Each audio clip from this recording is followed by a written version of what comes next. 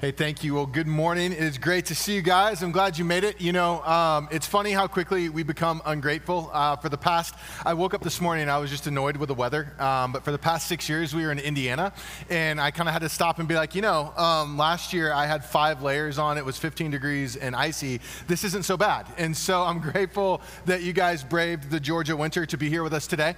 It is good to be with you.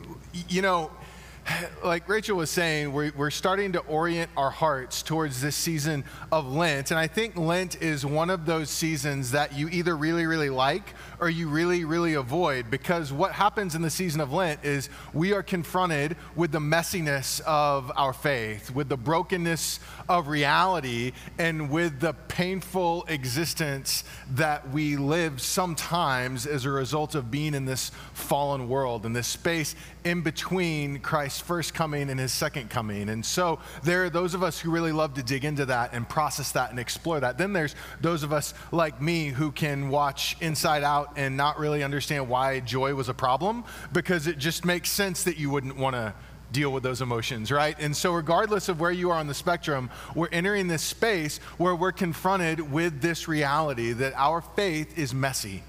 And so as we're starting a new series, we're going to dig into the book of Psalms, and we're going to look at what a messy faith looks like. We've called it the sound of faith because really what we get a glimpse of in the Psalms that's so different from most other parts of Scripture is what it looks like for people to wrestle with the difficult aspects of what it means to believe in God.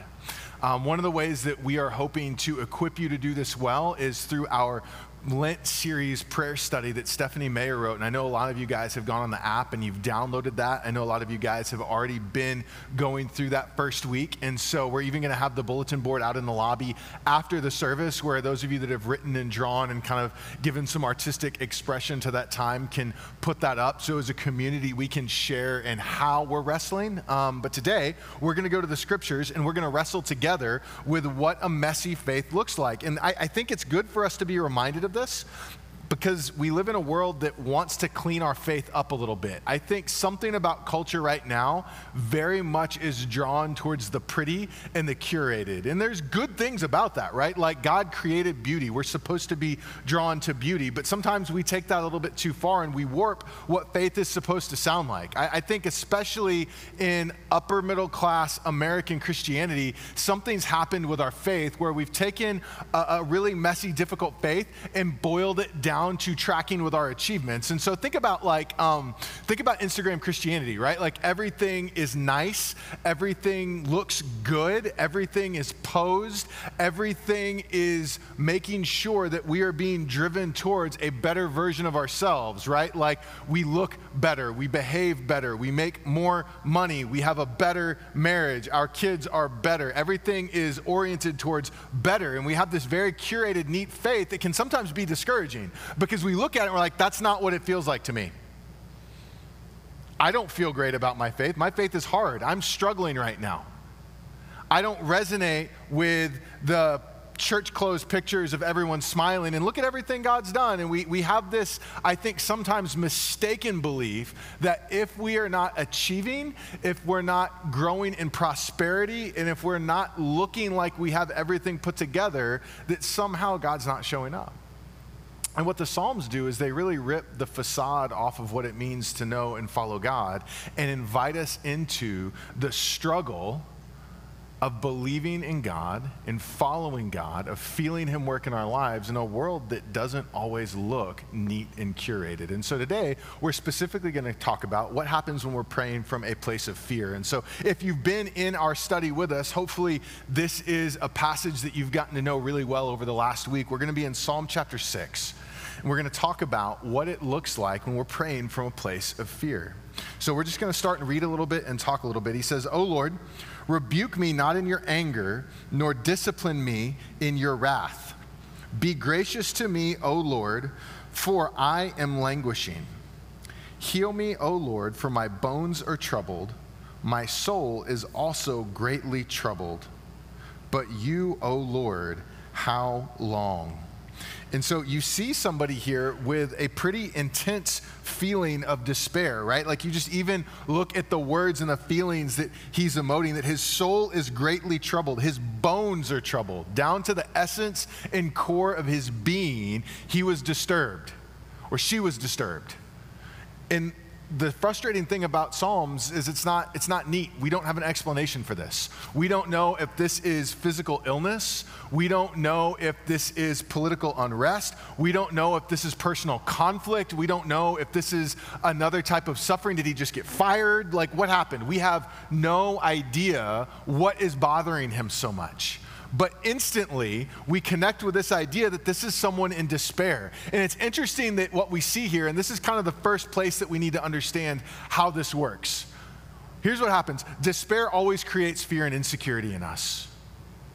When despair hits our lives, we almost always go to a place where we are scared, suspicious, and insecure. Something about the lack of rootedness, the threat of what we can't control, the pain that we're experiencing, takes us to a place of questioning. That's what he's doing here. It's interesting.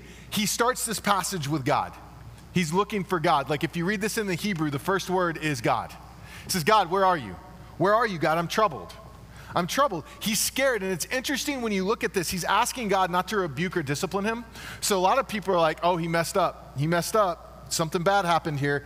What's interesting about the psalm is it's different than psalms of confession, where they are naming sin or confessing to sin or acknowledging sin. That's largely absent in this text. And so what we don't have is someone saying, oh man, I messed up. God, please don't punish me. From what we can read, there's not a specific sin or issue that's driven him to this place. This is just life pushing in on him. So the first thing that he does is question if God's good. He said, God, don't punish me with your wrath. Don't get mad at me. God, don't make me learn this the hard way, is another way of kind of processing what he's teaching here, because the wrath or the discipline that they're talking about here isn't so much as God punishing sin, as much as it's a look at this concept that sometimes God allows difficulty in our lives to help us grow or change or understand a truth. He's saying, God, don't make this the hard way. Like, can we do this the easy way? And it's interesting that this prayer that he's taking before the Lord is driven out of, before anything else, questioning if God is going to be good to him. God, how is this going to happen? And it's a little bit almost like karma is what it looks like. He's saying, God, don't do anything bad to me. I haven't done anything good. Are you going to do something bad? Are you going to get me? Haven't we been like, listen, how many times have you been in a place where life is pressing in on you in a way that's uncomfortable? And one of the first questions you ask is like, God, why are you letting this happen?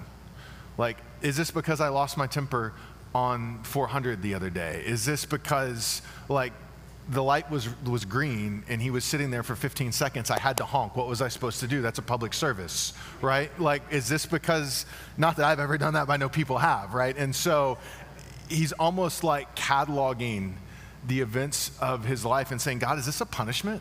Is that how you work? Is this what you do to me? Are you out to get me?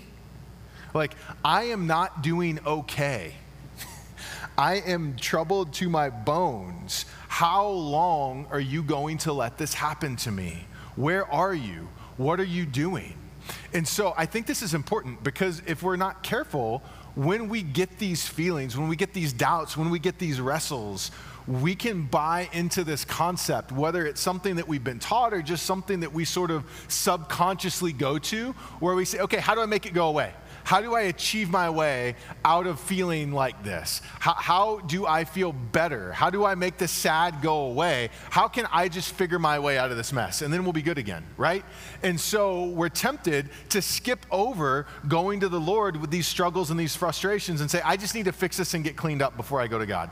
So listen, God, I'm not okay, but I don't feel like I'm allowed to say that. And so instead of going to the Lord and saying, what are you going to do? It's like, okay, God, I'm going to make you happy, right? For those of us that are achievers, we're going to say, God, I'm worried you might be mad at me. What can I do to make you happy again? Maybe if I serve in the kids ministry. Maybe if I write a bigger check. Maybe if I'm nicer to my spouse. Maybe if I, buy my neighbor Starbucks. Like whatever, fill in the blank. And we start to put this pressure on ourselves that we need to achieve our way out of this, because in our despair and our insecurity, we say, I need to do something to fix this. What's maddening about this psalm is there's not a solution here, right? At no point is he going to God and saying, God, here's the 5 things that I'm going to do to get rid of my despair and insecurity. They all start with the same letter, and I think this is going to turn into a book and speaking circuit after I'm done. That's not what it says, is it? He says, God, I'm troubled. I don't know what to do. Are you going to get me? Can Arsenal not win a game because I lost my temper with my kids? Like, is this how you're punishing me this week? I know it's the Super Bowl. That's just some cross-cultural fun for you, right? But listen, seriously, the most important reality we see in this psalm is that this is without agenda and without a fix and without an explanation. He is opening the reality of his heart before the Lord and saying, God, I don't know what to do, and I almost feel like I'm a little bit scared of you right now. And I wonder if sometimes in the weight of our suffering, one of the most powerful realities that this psalm would invite us to do would just be to open up with God about the reality of where we're at with him. One of the difficulties of the Psalms is that this is not a blueprint of what we're supposed to do.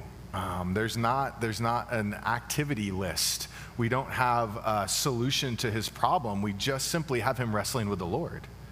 And so I think it's important for us to look at this and give ourselves permission to have the same wrestles. Because if we don't, like if we're not going to be able to recognize where we're at with the Lord, then we're just going to bury it and try to fix it ourselves. And it has the potential to really drive us into a dark place because it takes us to a place where we forget who God is. I think one of the most powerful realities that we see out of this first section here is here's someone in despair and insecurity, and they run towards the Lord with it. And for some reason, we feel like we can't do that until we fix the problem. But just in the depth of his despair, he's like, okay, God, this is just really what's going on.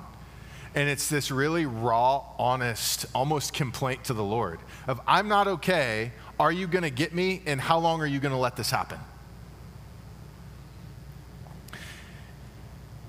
And I wonder if sometimes, especially in a year where we're focusing on prayer, if our prayer life can feel dry or ineffective or like, it's a bit dead because we don't come to God in a place of honesty and raw vulnerability. We come to him in this very rote, okay, it's God, so I need to be happy, I need to do things the right way, and I need to just make sure he knows that I'm checking all of my behavioral boxes. And I wonder if there's something in us that for whatever reason doesn't feel like we can have sort of the messy God, here's where I'm stuck relationship with him. And so our prayer life is a bit restrained. Maybe a little bit cleaned up, maybe a little bit less than authentic. But here's the thing, is when we are scared, we are going to be put in a place of fear and insecurity. I don't know what scares you. I know for me, for a really long time, when I was a kid, I was probably started about 5th grade. I was in Texas and we were learning about tornadoes, and we get them in Texas occasionally. And so we had just had an F5 is the most powerful tornado that you can have. And in the Texas Hill Country, there was a town called Jarrell, Texas, and it was hit with one of the worst tornadoes that had ever happened in the history of the state. And so at this time, we're learning about tornadoes. And so from that moment on, as a 10-year-old, I was terrified anytime it would storm because I was terrified of severe weather. And so when the weather warning would start to beep or whether it would get dark, I would physically start to feel sick. Like my stomach would hurt. I would feel like I want to throw up.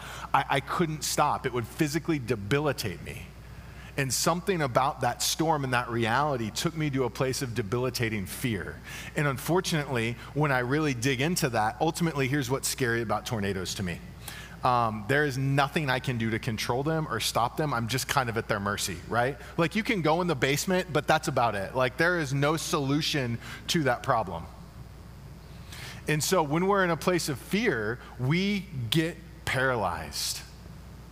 We are reminded and confronted that we can't do anything about the problem. And that's a wrestle that exists in a sinful, fallen, broken world. What frustrates me about this text is I don't have the instant solution to this guy's pain. He just keeps talking. And so let's follow what he says next. He says, "Turn, O Lord, deliver my life. Save me for the sake of your steadfast love. For in death there is no remembrance of you. For in Sheol, who will give you praise? I am weary with my moaning. Every night I flood my bed with tears. I drench my couch with weeping, and my eye wastes away because of grief. It grows weak because of all of my foes. So he continues to invite God into this place of suffering. He says, God, if you don't save me, who's going to praise you? And he starts this logical appeal to God. He's almost pleading his case for God to come and rescue him out of whatever's happening. He's saying, God, please come save me. I need you. If you don't save me, look, this could happen. It could be bad. Hey, God, if you don't save me, nobody's going to praise you in the place of death, which is what Sheol is. And then the just explicit picture of how he feels should resonate really, really deeply with us. He says, I am weary with my moaning. Every night I flood my bed with tears. I drench my couch with my weeping. My eye wastes away because of grief, and it grows weak because of all of my foes. This passage, the depth of what he's feeling has almost become unacceptable to us in the cultural expression of our faith because this looks like failure. To be at a place where all you can do is wet your bed, flood your bed with your tears and drench your couch because of how much sorrow that you have almost feels like a failure. Because the cultural response to suffering is, well, why don't you do something to get yourself out of it? And our faith can start to kind of sound like Job's friends, where we want to explain the why we're sad and give some steps on how to get out of it. And maybe, hey, well, let's talk about some fixes here. What if we made a budget? And hey, well, what if we contacted a lawyer? Have you tried this doctor? Or, have you tried to repent from this sin that I see in your life? Have you maybe thought that God's punishing you because of your political views and beliefs? And we go through this myriad of ways we can get out of this place of crying so much that we feel like we're going to die, because that level of vulnerability, that loss of control, being oppressed by that level of suffering feels like failure. And if God's really God, well, we can't fail, so there must be a problem with us. And it discourages us. Really, another way to say that is the reality of suffering kind of chokes out the hope that we have. Right? That's that next point, is that we almost have our hope choked out of us by the realities of a broken world. How can God be good if I have people dying of a disease that God chose not to heal? How can God be good when there is financial suffering that is impacting my family? How can God be good when there are so many instances of injustice and so many horrible things that are happening in the world around me? How do these two poles work together? And this isn't like an abstract suffering. This is a very deep personal suffering. Have you been in that place where you are weeping so much that you literally are drowning your couch in tears? And the worst part about it is there's no steps out of it. He's saying this is too big for there to be steps out of. I remember, if you think about this is mirrored. I love that this psalm mirrors so well the disciples when Jesus calms the storm. Have you guys read that narrative in the New Testament? They're crossing the sea, this lake really, and the storm comes up and it's threatening to drown these guys who grew up on the water. So for them to be scared, it was probably a pretty big storm. And Jesus is asleep, and the first thing they say to him is, "Don't you care? Hey, don't you care that we're going to die? You're here too. Don't you care that we're going to die?" You almost get that sense of desperation from the psalmist here, is, God, don't you care about me? I remember when I was in college, I was just not doing well at what I wanted to do with my life. I went to college I majored in biblical studies in Dallas, and I remember at the time looking around and just feeling overwhelmed with sadness because there was just a disconnect between what I felt like was happening in my life and everyone else who felt normal. It was a Southern Baptist school, and there's definitely, I think, a cultural look and vibe that you want to have in a Southern Baptist school and ministry. And frankly, I was just incapable of that for a number of reasons. And so I remember just feeling like a complete failure. I was not the person anyone wanted to choose for a ministry. I was not doing well academically in some of my classes. I was really struggling relationally. I didn't feel like I fit. And I remember just being in the bed of my truck in the parking lot It was Texas, so everybody has trucks. I remember just being in the bed of my truck, and I remember just crying for hours. For hours. It was late at night. I didn't want to be around my roommates because everything just felt so hopeless. There was no solution to my problems. There was no fix. It felt like this existential failure that I felt that I embodied, and I didn't understand how God could make me so broken and messed up and why he was okay with that when everybody else seemed to have it all together. And I remember just being there and crying, and there was no solution to it. I was terrified to tell anybody that I felt that way because, well, that disqualifies you if you don't have it all together, right? Because, well, leadership, and we have these. And so for me, the idea of being that vulnerable with feeling that unable to exist as a person wasn't something I could speak out loud, and I was just left there crying out to the Lord. And at some point, if we've lived long enough, we've found ourselves in that place where it doesn't really matter what we do. It's not enough to fix the problem, and there's no answers. And we just feel like the psalmist feels, that we're literally wasting away because of our grief. And if we're not careful, if we make our faith overly practical and overly pragmatic, we eliminate the space to recognize and live in this reality that we live in a sinful, messy world, and sometimes just getting out of bed is a fight that we feel like we can't win. And the Psalm reminds us that this is a normal human experience. The depth of pain and grief and suffering is not something that only is happening in our lives. This is a universal reality of where we live in. And our faith, our God, is big enough to make room and make space for us to suffer, for us to give words to our feelings. Look what he does with us. He brings it before the Lord, because ultimately this is a prayer. At the depth of his brokenness, of his despair, of his hopelessness, as the realities of are choking the life out of him, there's nothing that he can do. As that is weighing more and more and more on him, he just goes to the Lord and is completely open about where he is. He invites God into that presence. We even see a picture of this in the person of Jesus Christ, because when Jesus came to earth, when he was with the disciples, he didn't look, Jesus would have probably been a good weatherman, right? Like in his omniscience and his all-knowing God deity-ness, he knew the storm was coming. So it wasn't like he got on the boat and was like, oh wow, I didn't know, I would have packed a coat. He knew what was going to happen. So if he wanted to, he could have been like, you know what, you guys get on the boat. I'll meet you on the other side. I'm going to walk. It's good. He didn't do that, right? He actually got in the boat with them. And in the incarnation of Jesus, that's really what he did, is he got in the boat with us. It's this picture of God's closeness to us, that in our suffering, God is not absent. He's not abstract and he's not uncaring. We have a God who enters these spaces of suffering with us and comes alongside of us. God, why don't you fix it? I don't know. We don't get the answer to that. We don't get the answer to that. And I don't know why. I would love blueprints. I like plans. I like resolution. I also like control. And so I can't stand here with a straight face and integrity and say that I can explain to you why God allows suffering and why sometimes he works and sometimes he doesn't.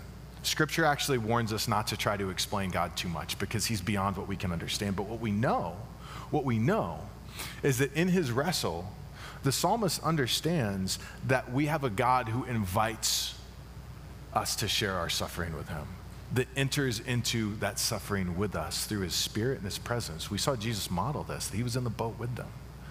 We have a God who invites us to be broken and raw in front of him. He's not demanding that the psalmist gets his act together before he comes, right? He is a God who invites us close. He's a God who invites us close, because the reality is God understands suffering, because he suffered like we did.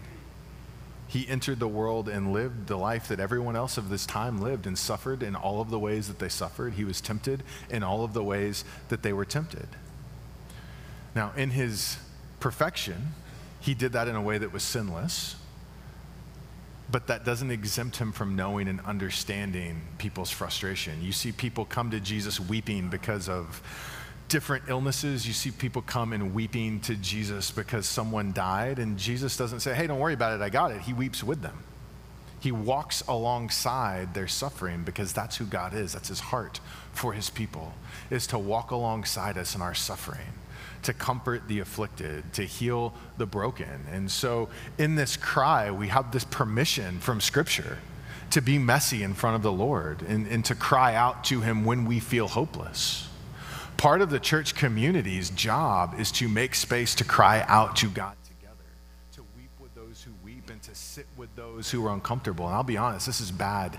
This is not something that I'm good at. It's not bad. I'm bad at it because I just want to fix a problem. I don't know if there's problem fixers out there, like there's feelers and fixers, I think. I'm definitely a fixer. Like, let's just be happy.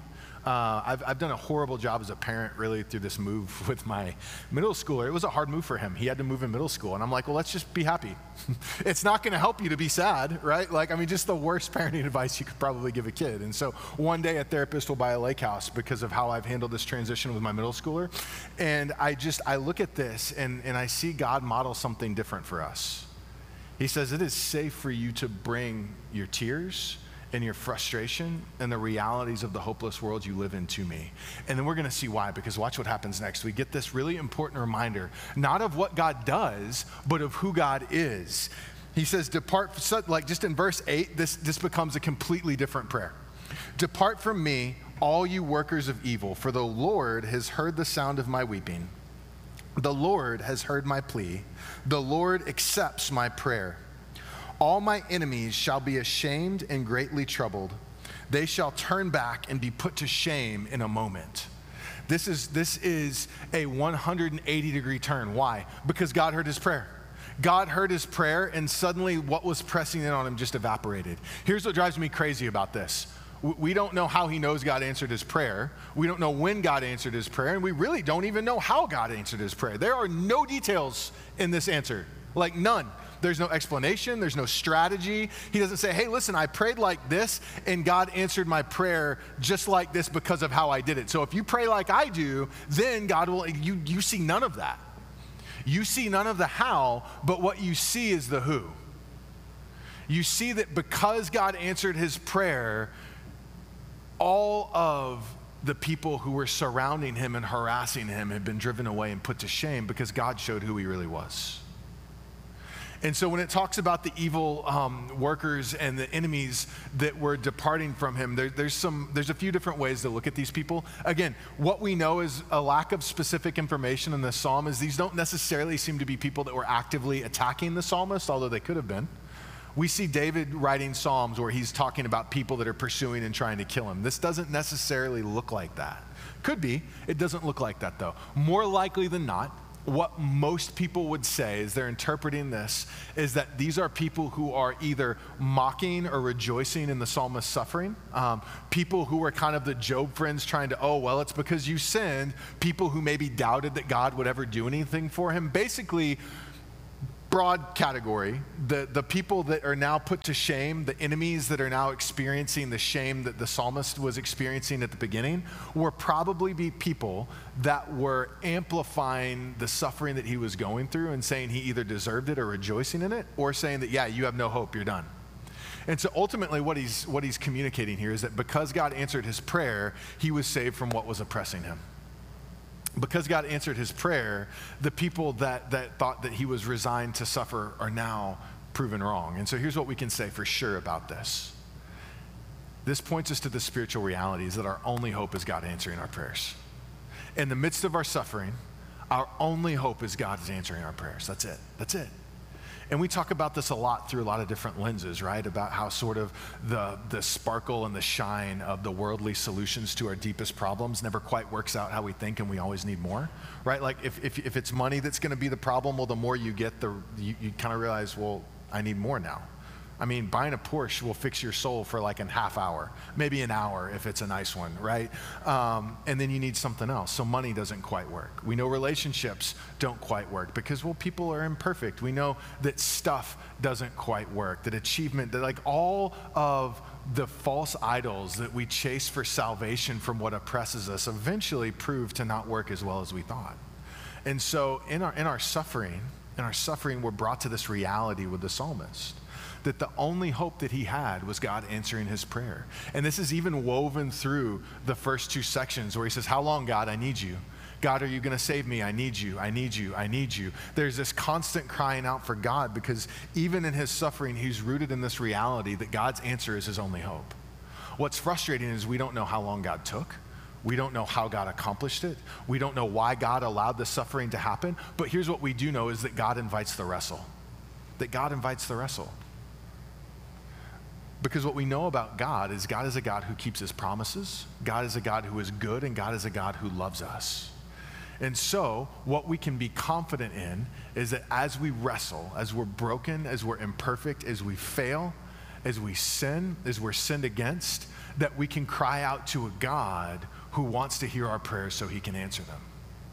And as Christians, one of the foundations of our faith is that as we wrestle imperfectly and fall short of who we feel like we're supposed to be, that we have a God who came to earth and died on the cross and rose again 3 days later so we could be transformed, so we could be sinless and have the promise of eternal life.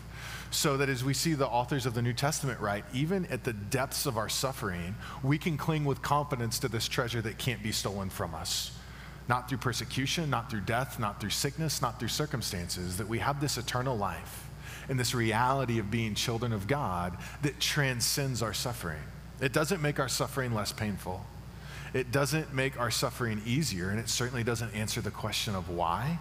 However, it reminds us that we have a God who is our only hope. And so, as we celebrate communion today, as we come to God, we're coming from a lot of different places. For some of us, we're coming to God from the perspective of the last few verses of this, where we can see where he's answered our prayers. We can see where God has saved us. We can see where he's come through. We're on the other side of suffering. We're like, God, you have saved me, and we thank him. For others of us, we're somewhere towards the beginning of the psalm, where we're asking some questions because we're scared of suffering that we can't control. God, are you good? Is this you punishing me? Is this you doing something to teach me a lesson? Like, what are you doing, God? I don't understand this.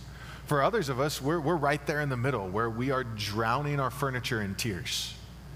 And we don't understand where God is and why he's taking so long. And hope feels very far away. The power of the gospel of Jesus Christ is that regardless of where we are as we call out to God, we are secure in the reality that he is a God who hears us, he is a God who is near to us, and he is a God who loves us. In our failures, in our mess, in our brokenness, in our confusion, he's a God who comes near to us with a promise of salvation. And so as we celebrate communion, we have these tangible reminders of that hope that we can touch and taste. That in the midst of a really busy world that sometimes is very painful to live in, we get this glimpse of an eternity that is going to save us from the afflictions that threaten to crush us now. And so regardless of whether or not we are celebrating God's salvation or we're clinging on to our faith with our fingernails, we have a God who's waiting to hear, and we have a God who is waiting to save. And so if you would pray with me as we approach God with confidence, regardless of where we find ourselves in a mess. God, we thank you for your word, and that as we struggle, God, as we struggle with suffering that we don't understand and can't fix, we thank you that we do have a hope in you. And so, God, I just pray that as a people, we would feel the freedom to cry out to you, to suffer with one another, to be open and vulnerable with our doubts, with our anger, with our fears. God, I pray that we would be a people that run to you, not with expectation of understanding, but with the expectation of love and salvation. And God, we pray that you would move and save us from where we're hurt and save us from where we're scared. God, shape our hearts so that in the midst of fear and confusion, we don't lose sight of the truth of who you are, that you are a God who loves and that you are a God who saves, and that in our darkest places, you have not abandoned us. It's in Jesus' name we pray. Amen.